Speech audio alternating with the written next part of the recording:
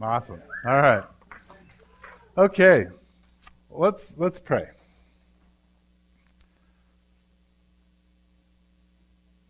Father, thank you for just the opportunity to come and worship you. Thank you for the opportunity to come and search out what is true and to wrestle with things. Thank you that you give us just a great time to goof off and enjoy one another.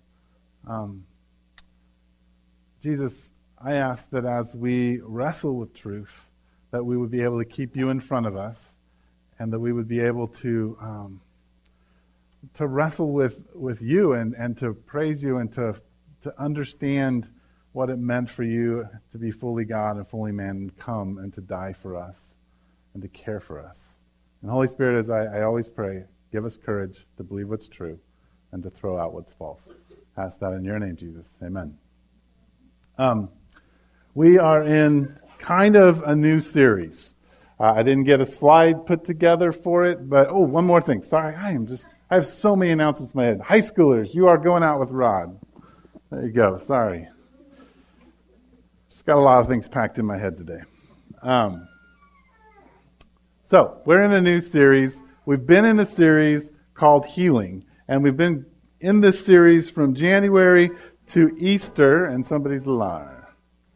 Awesome. And the whole point of that was for us to look at Jesus and see how he approached people and how he healed them. Because we want to be disciples of Jesus and we want to follow him in the way that he engages in healing, but also with the realization that we're people in need of healing. And when we talk about healing, what we're thinking is that we need healing in our bodies physically. We need healing in our heart. We need healings for our emotions. We need healing in our soul, meaning our personality, the essence of who we are. And we need healing in our mind and the way we think. And so we were looking at people in Matthew and Mark and John who got healed and how they responded to Jesus to help us understand what it actually looks like to be needy.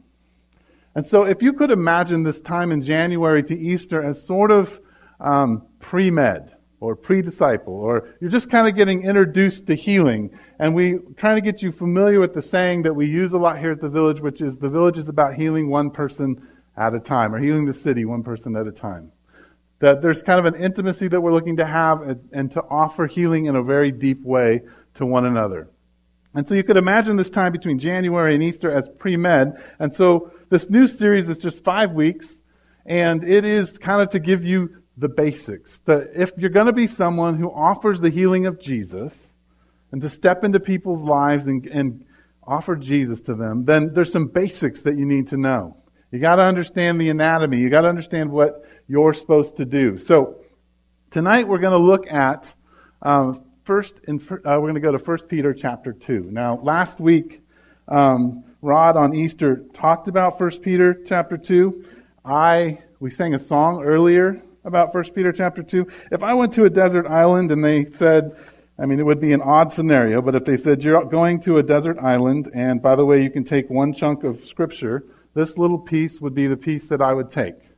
So we're going to look at 1 Peter chapter 2, starting in verse, I believe, my eyes are verse 21.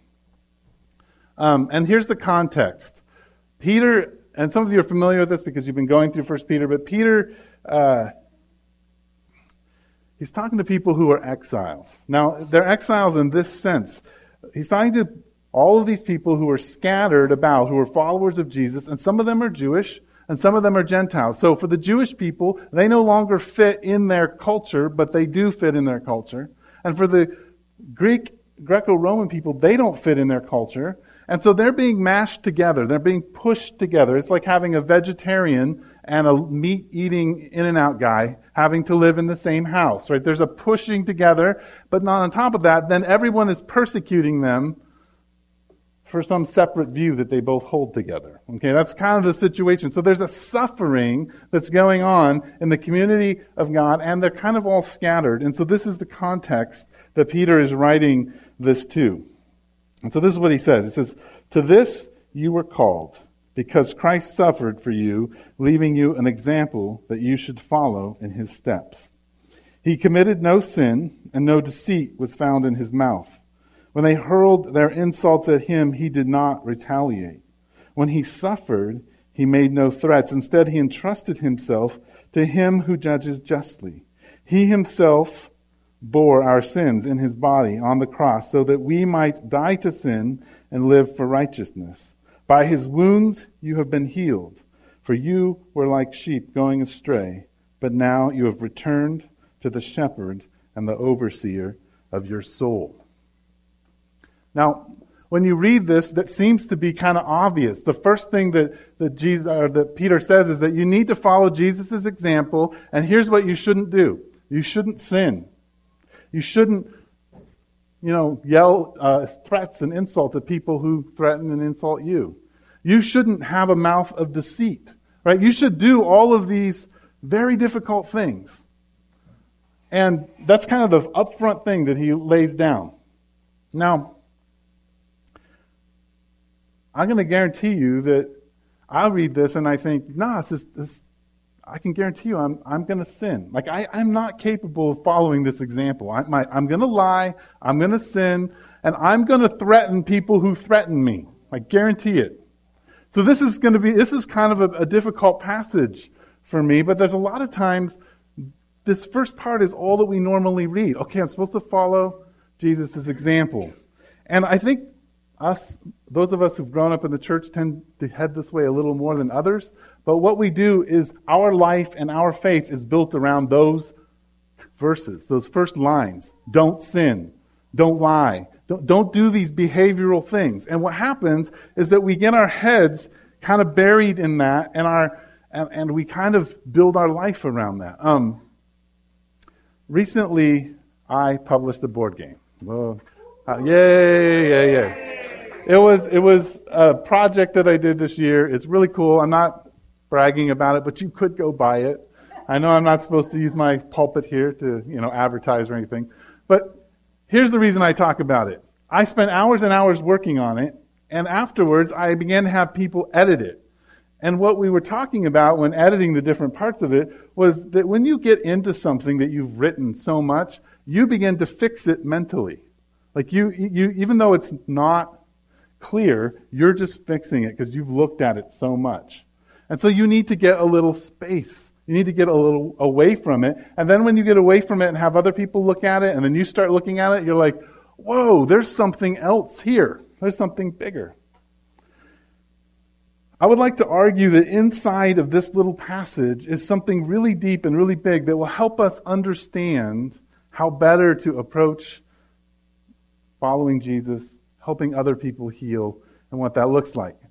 And what that has to do with is how our awareness, what are we actually aware of as people? And I want to argue that as human beings, we get caught up in behaviors so much that we actually become very unaware. And so I have a video clip that I want to use to demonstrate this, so hopefully we'll be able to pull this off because our computer crashed. But this video clip, just follow the instructions, and hopefully you can see it.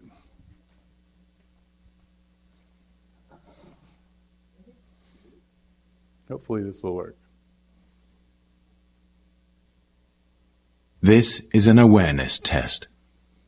How many passes does the team in white make? Go!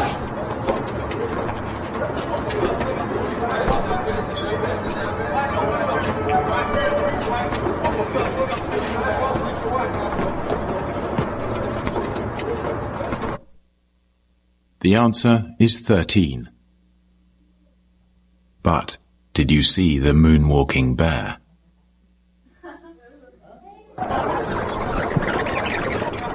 Go!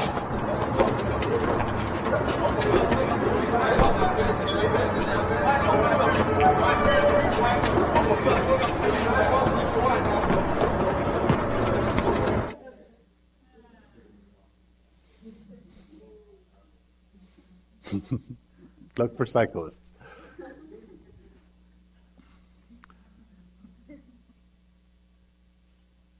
I think sometimes when we set out to follow Jesus, when we set out to imitate Jesus as a disciple, We really want some steps, and we want some rules, and we want some ways to behave. And what I want to argue is that what happens is that we miss out on the real thing that God is calling us to as disciples. And it lands in this passage. And if we don't see it, and we get caught up in the steps, and we get caught up in the behaviors, we become very ineffective as people who offer healing to one another. And so, I just want to show you a few things in this passage. Number one, it says that Jesus when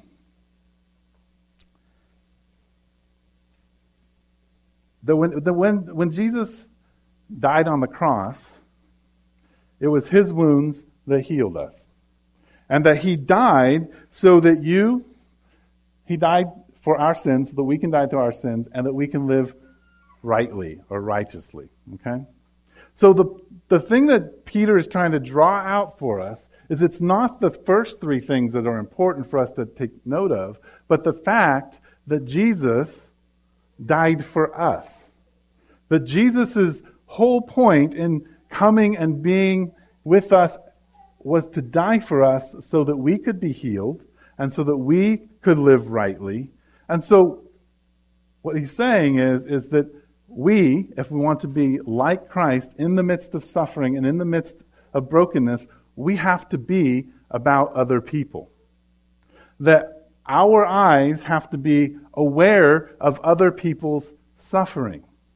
If we get so caught up in trying very hard to do the rules and to do the things that we think Jesus wants us to do, what we end up not realizing is that all of us are in need of healing.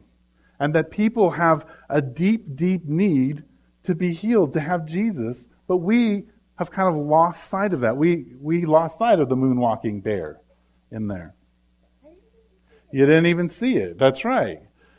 Now, maybe I said this, but Ryan McCulley yesterday had a shirt on, and on the shirt, the guy was looking at his cell phone, and he was walking, and it says focus because he's walking off a cliff, because he's unaware of everything that's going on around him.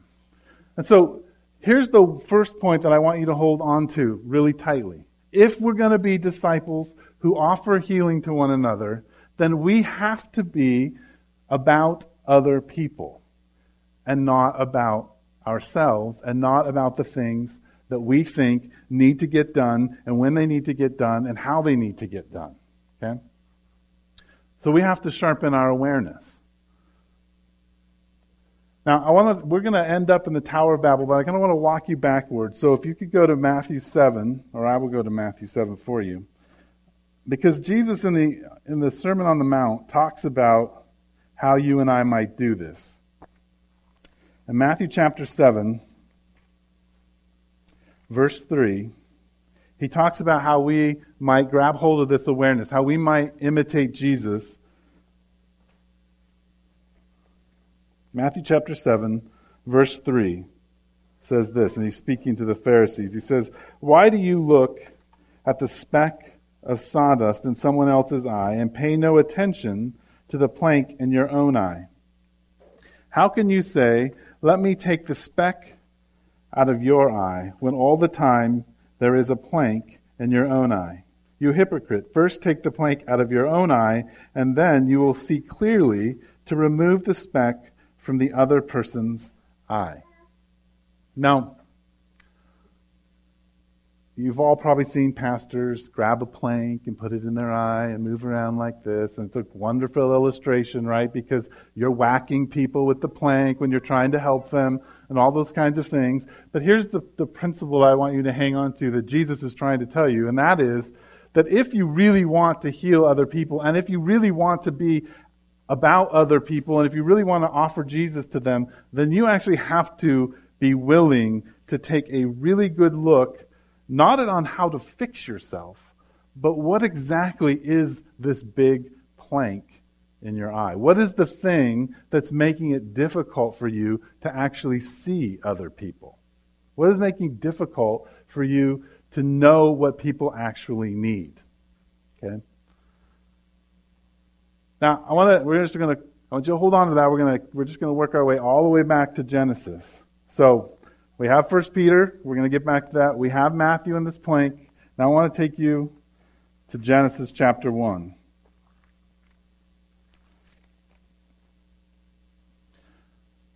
Genesis chapter 1, verse 27. And we're going to then land in the Tower of Babel. I know it seems kind of maybe a little ADD today, but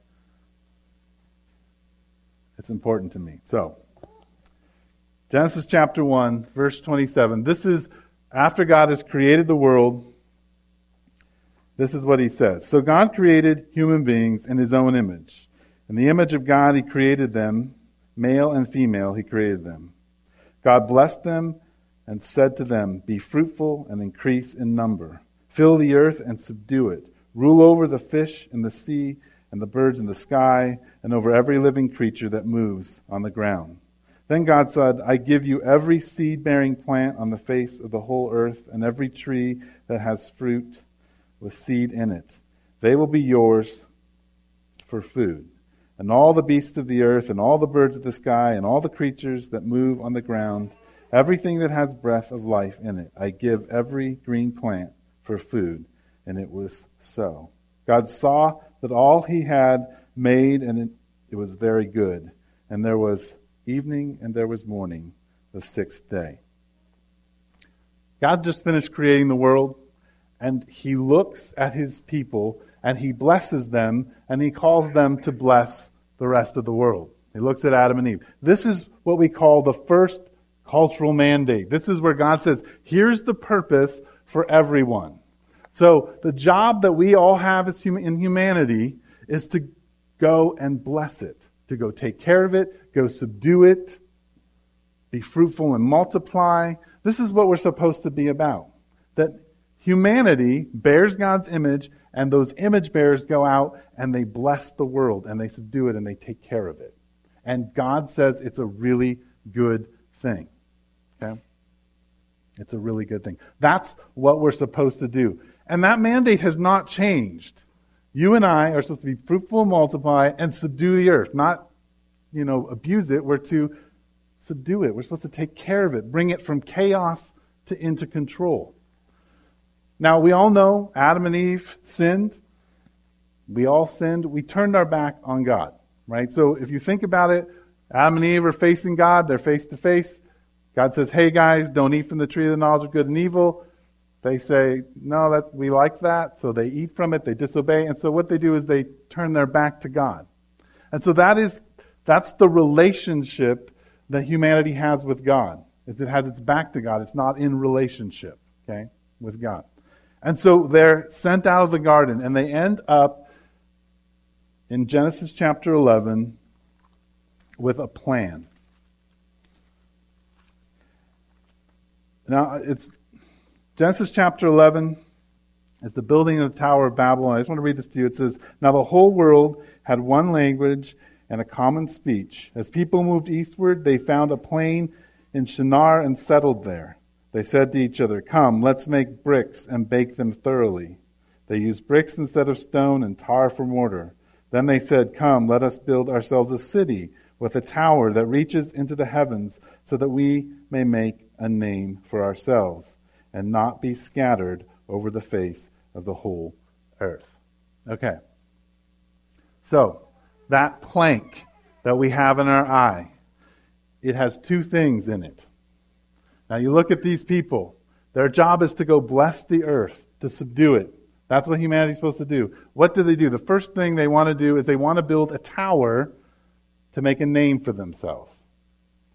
Now all of us have that desire in us, right? We all want to be important. We want to have a name for ourselves. Or as Larry Crabb says in The Marriage Builder, for those of you who've been reading it, we all want to be significant, right? We want to have significance. And so, these people, humanity says, you know what, we're going to build a tower. But not only are we going to build a tower, the second thing that's there in them is that they're like, we don't want to be scattered because we want to be safe. We want to be secure, right? So not only do we want to be significant, but we want to be safe.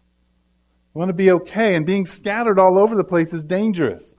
But we all have that desire. We all have a desire to be important. And we all desire to be safe or secure or loved. Like, we want to feel okay. Those are longings that God's put in us. But if you look at the mandate, God blesses people. And God sends them out. And God says, you bear my image, and what I've created is good. So what God has said to them is, your significance comes from me. And I say, you're good, and you're significant. Your safety comes from me, because what I've given you to do is my mandate to you. It's good. You will be okay. I will take care of you. But what did humanity do? And this is the thing that you and I do. They said, no, I want to take my importance into my own hands. We're going to build a tower so that we can see it and we can know, oh, I'm important. We're important. This is what we've created. And let's stick together, because then we know we're safe. Now that plank, the thing that inhibits all of us, the thing that keeps our head down, the thing that keeps us resting in our proper behaviors and making sure we get everything right and worrying about everything, is that we have decided and continue to decide that God's edict over us that we're significant and we're secure and we're loved and important is not enough, and we need to figure out how to do it on our own. So my question to you tonight, as you think about how you are someone who walks into offering Jesus, is where is it that you're finding your significance? What makes you important? What's the thing outside of God that you're like, this is what makes me important? Is it your job? Is it the relationship you're in? Is it how much money you have in the bank account? Like, what are just throw some other things out at me that might make you think that you just confess them right now. What's the thing that you're like, hey, this is what makes me significant. This is what I can hold on to, that I'm important. Have you got any suggestions? Respect, a really good job. Competency. Yes, sir.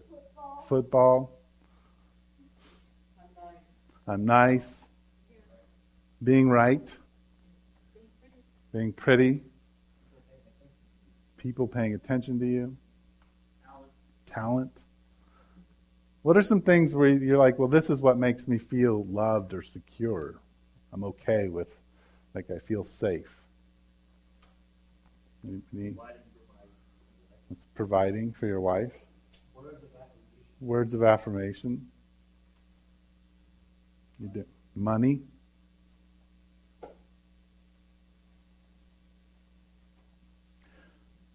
All of these things and more are things that we end up building our life around instead of God.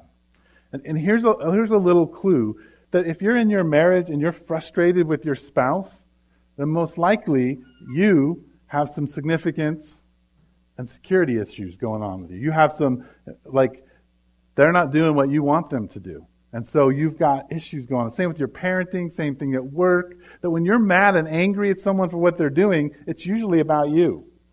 It's usually about what's going on with you, not with what's going on with them. And it makes it very difficult for you to be about them when it really is about you.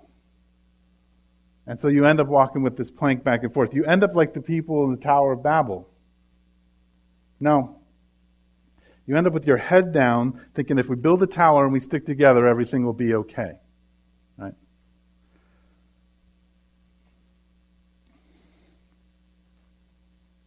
Now, I don't have time to go into this, but when God made humanity and He blessed them, it says He blessed them and then He sends them out.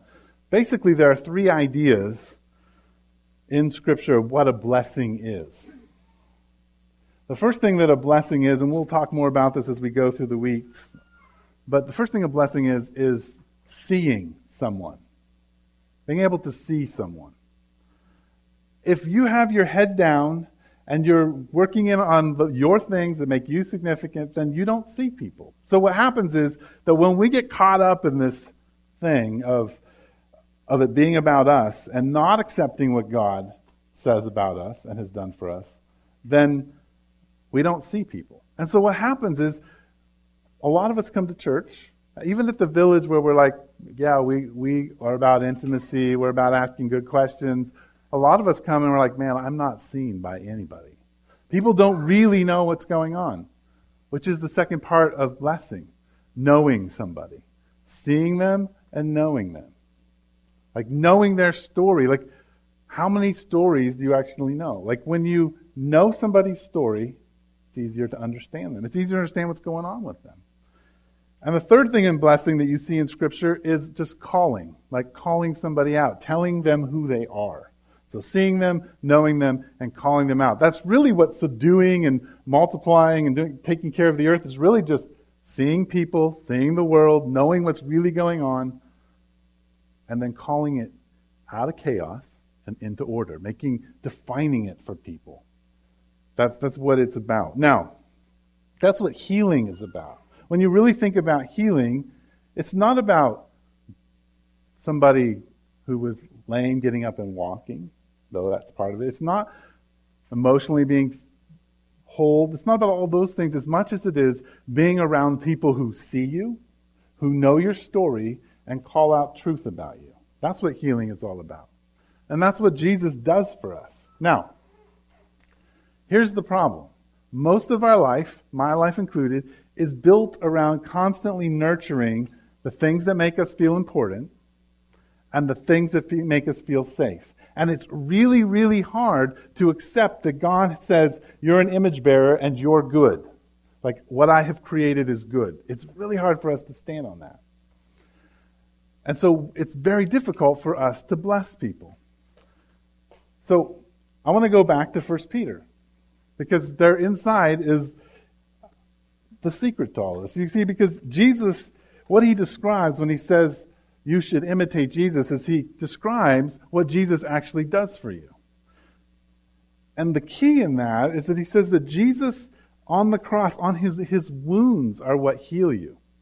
And that you can now, because of that healing, die to the sin. So your sin doesn't control you. The lying, the threatening, all that doesn't control you anymore.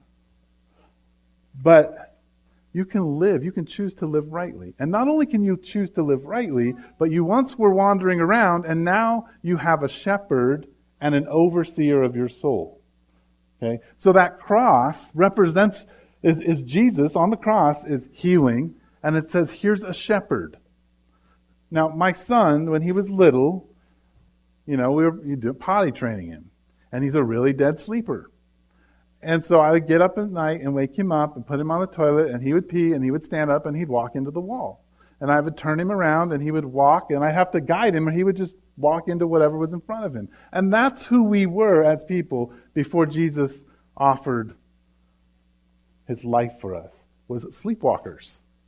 Just dead.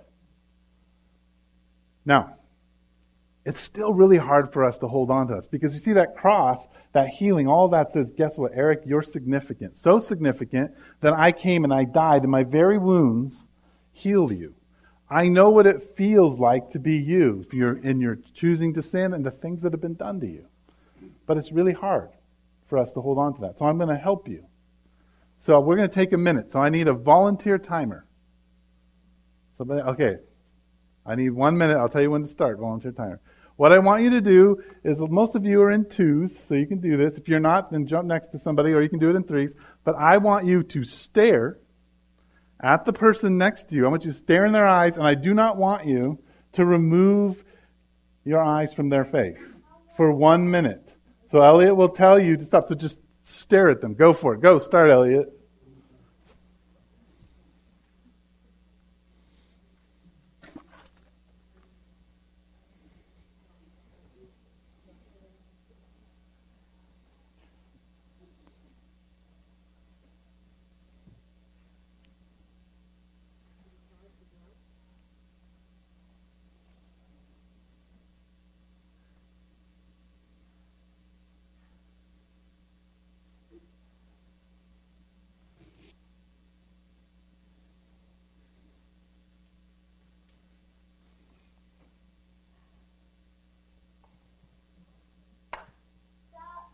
All right. What was your experience like? Frustrating. And what's that? It was easy for a husband and wife. They're staring. It was what? It was black. Okay. That was a minute. It was painful. You guys were exceptionally quiet for staring in people's eyes. Oh, well, now you can stop. Okay. It was 30 seconds. Usually when you do that, it gets awkward, right? Just staring at somebody's face. You feel like you need to say something. You want to turn away. It's very difficult to do. For us to be people who find our significance in Christ and our security in Christ, the first thing we have to do is be people who see Jesus. And a lot of us, it's staring at the cross because we don't have a physical cross, because we don't have a physical manifestation of Jesus as a man. It's difficult for us to focus, to stare, it feels awkward. We kind of figure it out. So here's what I want to offer to you. I would like you this week to simply do one thing. I want you to begin the practice of staring at the cross. Okay? Maybe you need to go find a wooden cross to stare at, but what I want you to do it is in a metaphoric way. I want you, in your mind, to place Jesus on the cross, and I want you to awkwardly stare at him. And as you stare at Jesus, I want you just to think about the things that he's done for you. Out of 1 Peter chapter 2. Because what Peter, and I come back to this passage a lot, but what Peter is saying is, look guys, the reason that Jesus was able to not sin and to not threaten and to not lie was because he so deeply cared about your healing. He so deeply cared about your transformation, so much so that he was going to be on a cross, he was going to be wounded, he's going to feel your abuse, your sin, everything that you experience, he's going to experience for you, so that he can do something amazing, which is shepherd and oversee your soul. Like to actually care for you. So as you stare at the cross, the thing that I want you to hold on to is that I don't need to find my significance somewhere else. I don't need to find my security somewhere else. Because Jesus is screaming loudly at you that you are significant enough that he came fully God and fully man and died for you. And that the very wounds that he bore heal you and give you an opportunity to live rightly. But what's really cool about that is instead of having your head down, you can walk with your head up. Because you're no longer here for you. You no longer walk in this room saying, you know what, I'm here, I need this. You're walking in this room being very aware that we're all broken and bleeding and wounded people. And we become aware. And so we can see each other. And we can know each other. And we can begin to call each other out as to who we really are. And to me, that's super exciting. That the key to beginning to being a disciple is understanding that your significance, your security, your importance, you feeling loved, all comes centered on the cross. Like it's screaming out, you're okay. It's good. You're my image bearer. Look around at the people. See them. Know them. So when Peter says, be an imitator of Jesus, in the midst of oppression and suffering, in the midst of being pushed together and being different, what he's saying is, lift up your head. Stop looking down. Lift up your head and look at Jesus. And out of that, the longer you look at him, the more reflexively you will be like him. So that's what I have to offer you tonight. What's the time? Somebody give 6:20. Wow. I should pray. Jesus, thank you for tonight. Thank you for loving us. Thank you for baby dedications and for beautiful weather. I just ask that as we eat together and as we sing together and as we take communion together, that you would bind us and that your cross would be the center of us. I ask that in your name, Jesus. Amen.